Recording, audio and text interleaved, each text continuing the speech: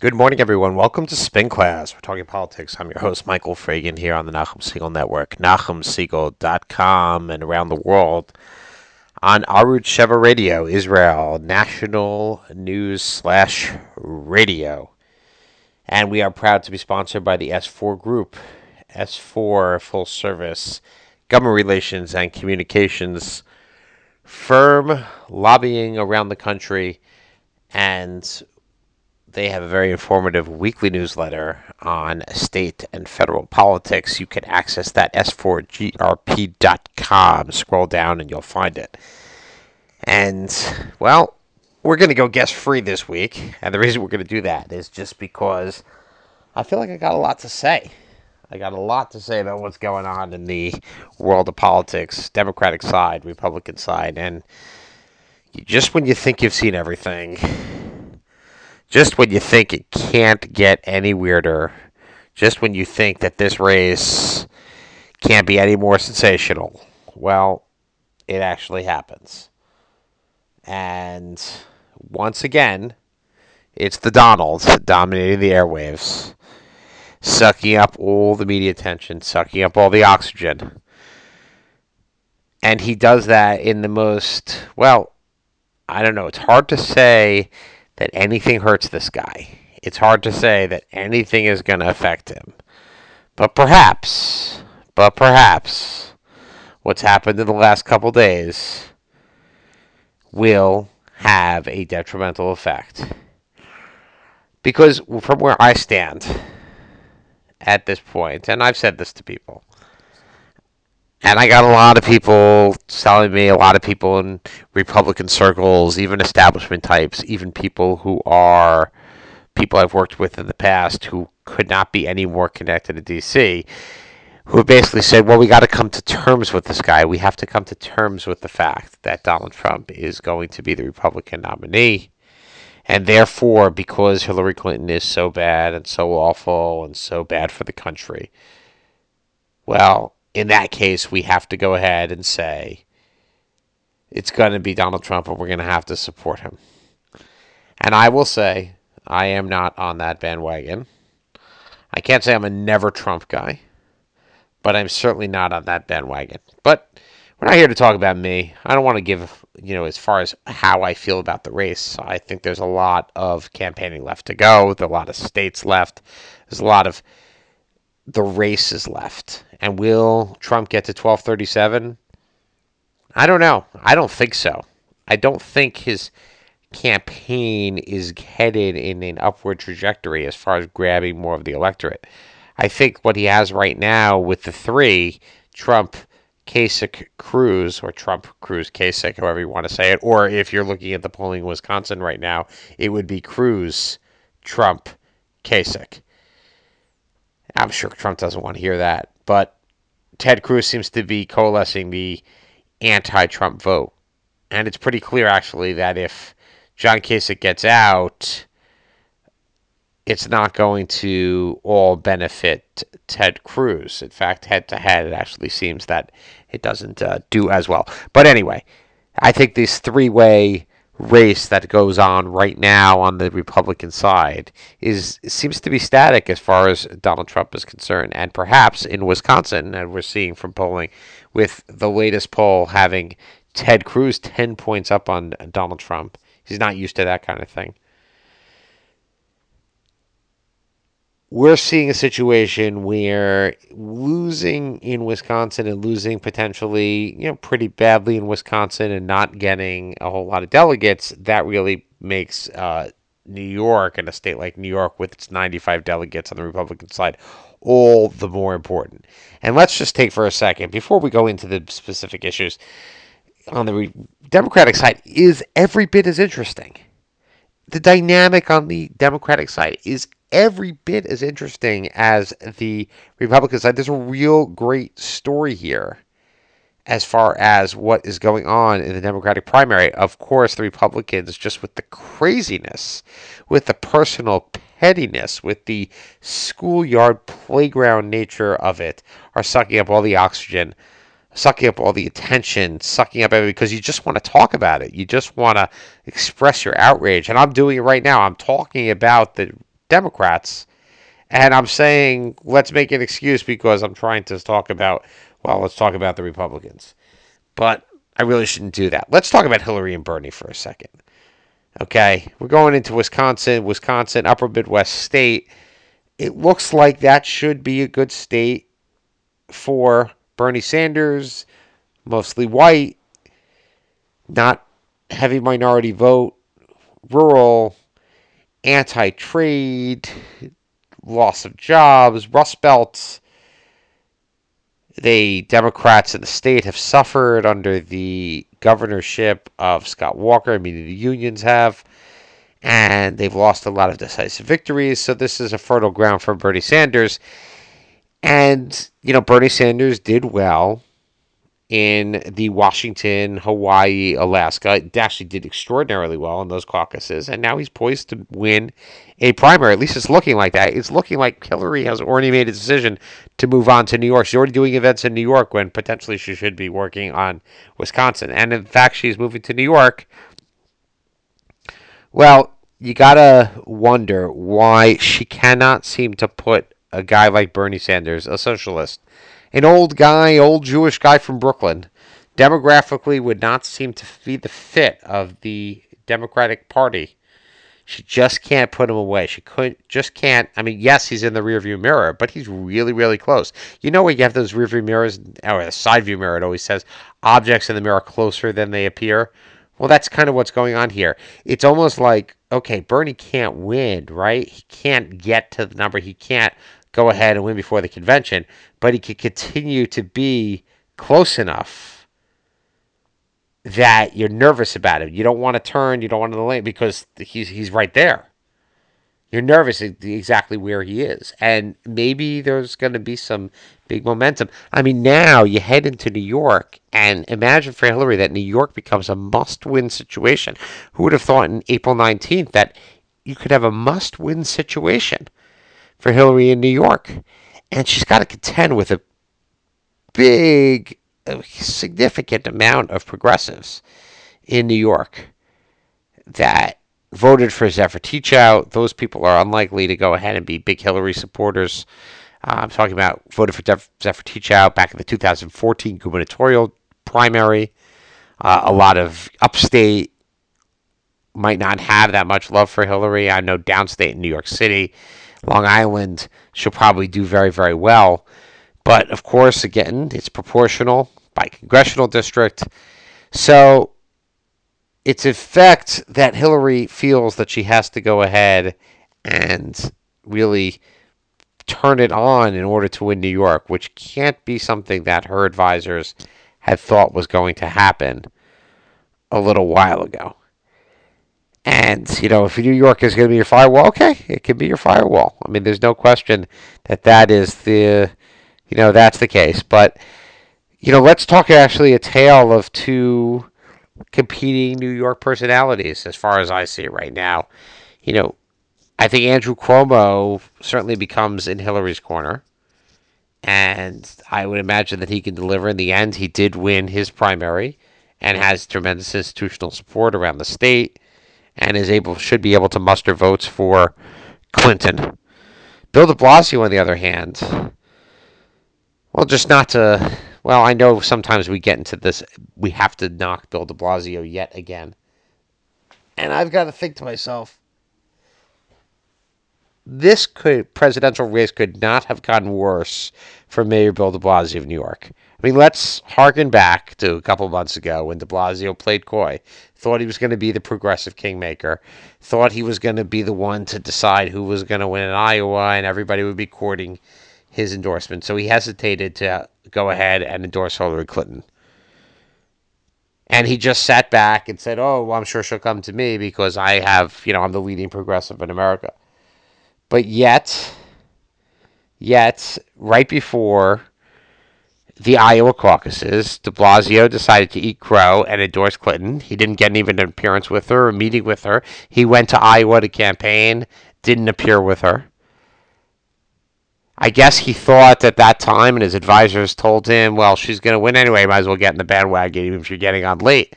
Yet, the person who should be more of a progressive kindred spirit to Bill de Blasio is actually Bernie Sanders, fellow Brooklynite. And, he eschewed Sanders for Clinton. And now all his supporters and all those progressives from Brooklyn, all the families party types, actually the Working Families Party itself is pushing and they're pulling for Sanders. And so de Blasio is once again on the wrong side. He's on the wrong side of things. He's sitting there and saying, what happened here? How did I get myself into this? He could actually have been a factor in this race. He could have been a factor for Bernie Sanders or for Hillary Clinton here in New York. But in effect, he's kind of an also-ran because nobody seems to care what he has to say politically. And when you think about the fact that the mayor of New York should be an influential job, it's only influential if you play your cards in a very smart way. He has played his cards very, very poorly on this. But, it's hard to really understand. I mean, I get this. People don't like Hillary, and they don't find her trustworthy, and the email thing, and well, there's just a lot that people not to like. I'll have to say that. But really, when you compare the two, is Bernie Sanders really presidential? I mean, do you trust him? If you're a Democrat, do you trust him on foreign policy? I mean, they are correct when they say that the guy is a one-trick pony. Yes, he's consistent, but that's all he talks about. It's all income inequality, and not everything in the world is because of every issue in the world is because of income inequality. I was particularly chagrined by his unwillingness to go speak to AIPAC. Not that you have to go speak to AIPAC, but the way in which he did it, and then that just awful speech that he sent, which is so far, thankfully, I should say, is so far outside of the mainstream of where the Democrats, even the Democratic, foreign policy is. I'd like to say that, I don't want Israel to be that partisan wedge issue. I think the Republicans are better, from my point of view. But that doesn't mean that should give license to the Democrats to be bad. But Bernie Sanders is certainly not anywhere where hopefully anybody listening to this show, although you can listen to the show if you're feeling a little bit, if you like to contrary views. I listen to NPR on a regular basis. I like to hear what the other side is thinking. So you're certainly welcome. But I certainly will say at the same time that I'm not going to go ahead and think that Bernie Sanders, that I'm certainly happy that most of the Democratic Party is going to reject Bernie Sanders' view on foreign policy. So while we're talking about AIPAC for a second, we're going to now switch back very quickly to Donald Trump. And, so many people said to me after his what a great speech to AIPAC last Monday. And fantastic speech, and we're going to, shows that when he said he was neutral, he really didn't mean it, and he means this, and he means that, and let's take it all together here, okay? You should be very, very, very nervous. Okay, I'll give you cautious with regard to Donald Trump. I mean, Donald Trump, all he proved when he went to Washington to speak to AIPAC is that he could read a speech from a teleprompter, which seemed that he'd never done before. And we all know who wrote the speech. He admitted, or it was reported, that his son-in-law helped him with it. I would imagine it was Ken Kurson, who's the very, very capable and very eloquent editor of the New York Observer, which Trump's son-in-law, Jared Kushner, owns. And Ken Kurson has been a prominent pro-Israel Republican for quite some time. He's a very good writer. So he wrote a great speech, touched all the points. But then Trump is just back. When it comes to foreign policy, this week is just back to the craziness. It's back to the freak show on foreign policy. Here we are talking about with a candidate for president of the United States who is essentially talking about undoing all the foreign policy conventions that have served us well since World War II. And yes, things have to change. But he's getting so many of the facts wrong. He talks about NATO and he says, well, they don't deal with terrorism. That's wrong. He's saying that, well, maybe Saudi Arabia should have nuclear weapons. That's insane. Nobody thinks that unless you feel at the same time that Iran should also have nuclear weapons, because that's the only reason Saudi Arabia should have them. And now, okay, well, Japan should have nuclear weapons because North Korea does. Isn't the point of our foreign policy non-proliferation? So he says, well, I love non-proliferation. It's almost that there's just too contradictory at the same time. And then all these countries should have to go ahead and pay for their defense. Well, the reason we as the United States do it is because it's in our best interest as the United States.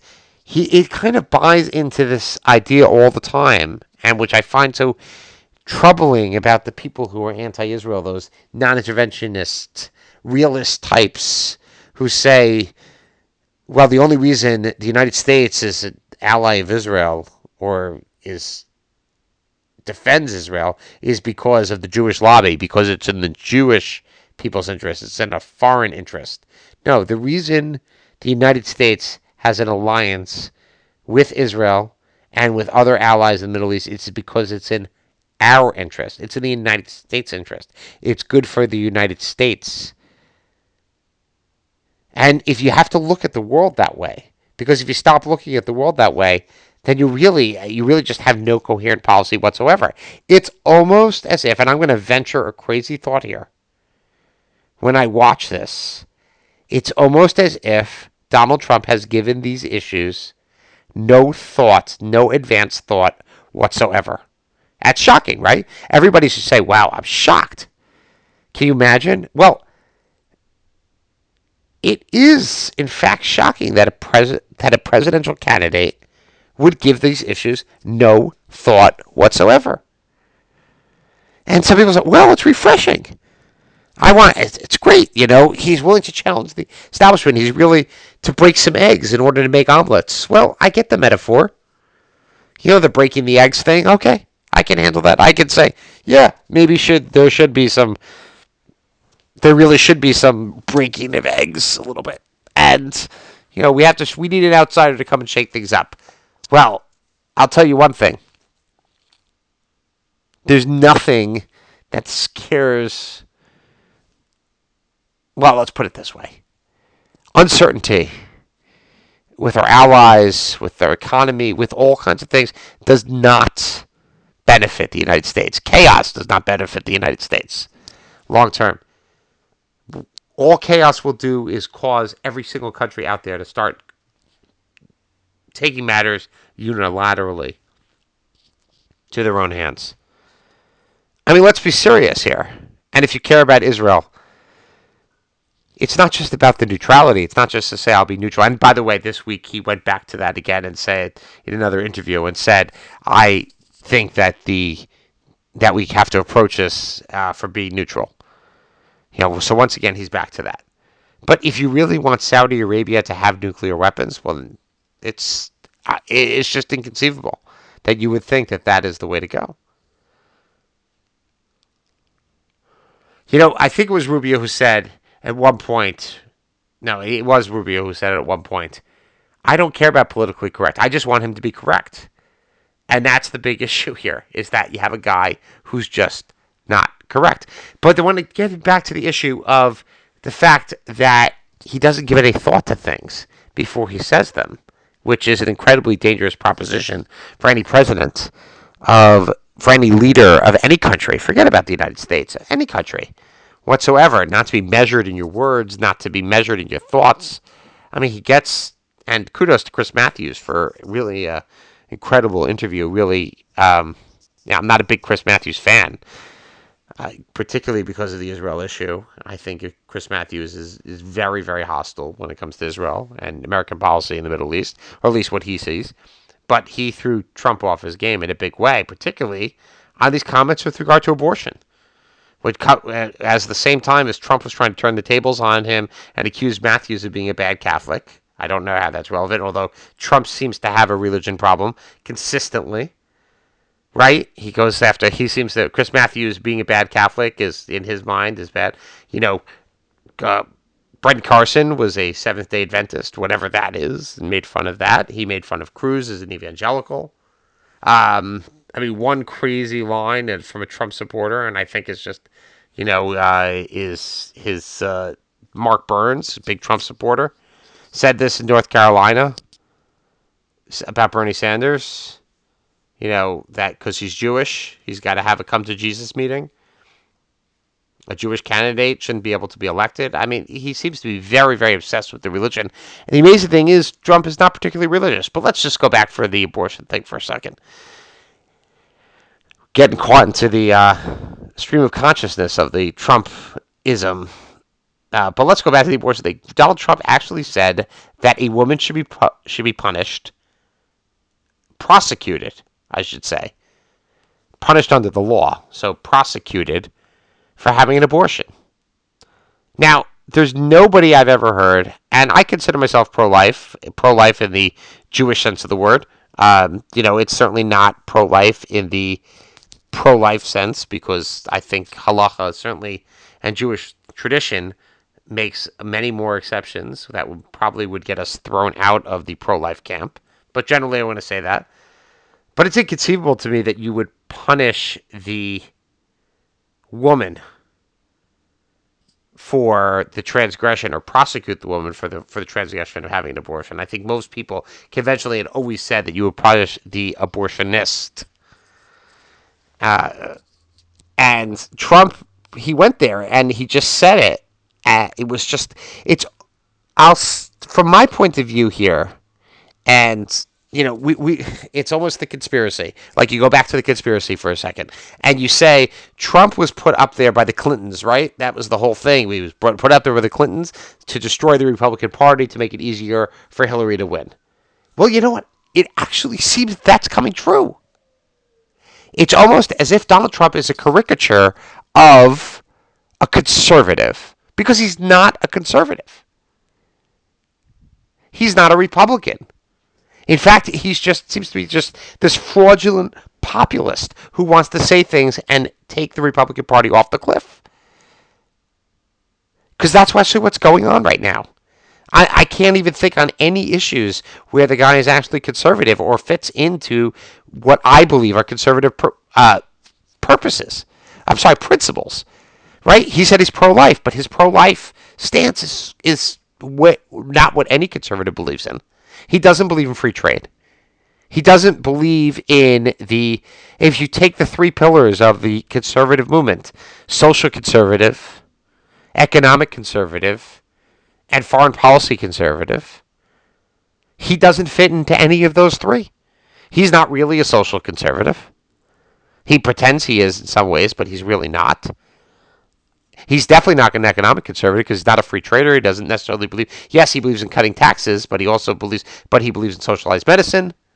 He believes in government spending in a very significant way. He believes in crony capitalism. He believes in eminent domain. There's a whole bunch of things that he would not qualify as an economic conservative, despite certainly being a capitalist, I would say. And he's certainly not a foreign policy conservative. As you might say, he's not there to strengthen our alliances. He's a non-interventionist, doesn't think we should have toppled Saddam Hussein. Okay, maybe he's right about that. Doesn't think we should intervene in Libya. Doesn't think we should intervene in Syria, although he seems to destroy ISIS immediately, right away, with no holds, no questions asked, and no consequences whatsoever. But so it's almost as if he is sent there to make the conservative movement look so bad, to make the Republican Party look so bad, that Hillary Clinton can get elected. But I'm going to dismiss that for a second, because obviously it's impossible. It's impossible that that's really the case as to what's going on. So let's just not even go there. One thing I think we can learn from this is that Donald Trump dominates the media as if nobody else does. Because I'm spending all my time talking about Donald Trump, even though I don't want to. And really, I'd like to talk about all the other candidates. I'd like to talk about Ted Cruz. I'd like to talk about the fact that conservatives are coalescing around him. The establishment is coalescing around him. It's a story that's unbelievable considering how hated Ted Cruz is in D.C. and how much people dislike his brand of absolutist politics, of uncompromisingness.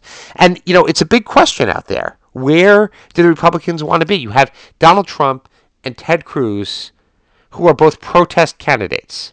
They just are from the protest wing. It's almost like the House Freedom Caucus. You have these 40 guys in the House, and they don't care about governing, even though they're in the governing party. So you have to govern, right? You have to make the country run. And a lot of people know that, except for these 40 guys in the Freedom Caucus. I'm not criticizing their principles. Okay, their principles, they're standing for something. But you have to govern. You have to get things done. Ultimately, the government has to work. You have to fund the government. You can't just stand on principles all the time. And Kasich says he's a governor. He's from the governing wing. It's kind of the same thing on the Democratic side. Sanders doesn't seem to care about what works. He stands for principle. He's uncompromising in principle. He's the protest candidate. And Clinton is the governing candidate. It's that breakdown right there. But if you think about it, it's just, we're not talking about any of these principles. We're not talking about we're talking about this sideshow, this circus, as has come about, which is Trump. And think about it. I want to talk about Ted Cruz, and so does the rest of the world, because Governor Scott Walker of Wisconsin went ahead and endorsed Cruz. Okay, and it was big news. He went ahead and endorsed Cruz. I believe it was on Tuesday, and that's a big deal in Wisconsin. That's really bad for Trump, right? So what does Trump respond? Well, they have the arrest of Corey Lewandowski, his campaign manager, on this crazy nutty situation that they just lied about over and over and over about him grabbing a reporter. Shocking that grabbing a reporter is absolutely out of bounds. Think about it. It's almost like the excuse was, well, he was protecting Trump. Well, Trump has Secret Service. Talks about the fact that he has Secret Service all the time. And yet, Corey Lewandowski, somehow, okay, I don't even want to talk about this guy. But he dominates the news again. Cruz gets no headlines. Kasich gets no headlines. Even though Scott Walker endorses Cruz, nobody talks about it because they're talking about this Corey Lewandowski character. Why the campaign manager to begin with is filling the bodyguard role, why the campaign manager is filling the press secretary role, whatever it is. Okay, it's just unbelievable when you think about it. And, Sanders, kind of gets it right when he turns around and says the Republican Party is a fringe party about Trump's comments. Well, it is. Does anybody remember the last time around, the last presidential cycle with Todd Aiken? Just the crazy comments with regard to rape and abortion the Republicans made and how detrimental it was. Well, yes, Donald Trump has gone ahead and topped that. So I just want to, just end this entire soliloquy that I've decided to comment on. Really, one thing we're going to see right now, we're going to see Wisconsin, and if the polls show it's going to be Cruz and it's going to be Sanders, and that sets up a race that's going to be very, very significant in New York on April 19th. New York, big prize now for both states, for both races. It's going to be very, very significant. And you're going to see something you've never seen before, which is actual presidential campaigning in New York. And one thing that's going to be particularly interesting as we close this out is that delegates in New York are awarded by congressional district. And some districts, particularly in New York City, on the Republican side, particularly in New York City, have very, very few Republicans comparatively. Also, or I should say, they don't necessarily have few Republicans on a gross number. They have very few active Republicans. Very few Republicans who have, who vote. There are, well, actually, they do have very, very few Republicans. If some of the particular, some of them in Brooklyn, which are heavily minority, very, very few Republicans. Anyway, so it's going to be very interesting how few votes can swing several delegates, which is going to be so crucial. And you're going to potentially see Republicans going to campaign in the inner city in order to go ahead and win some of those votes. It'll be interesting. Certainly, if you're here in New York, you have a front row seat for the presidential race for the first time in quite some time. So that's it for here for Spin Class. Thank you for the S4 Group for sponsoring. Stay tuned for Jew in the City Speaks here on the Nachum Siegel Network.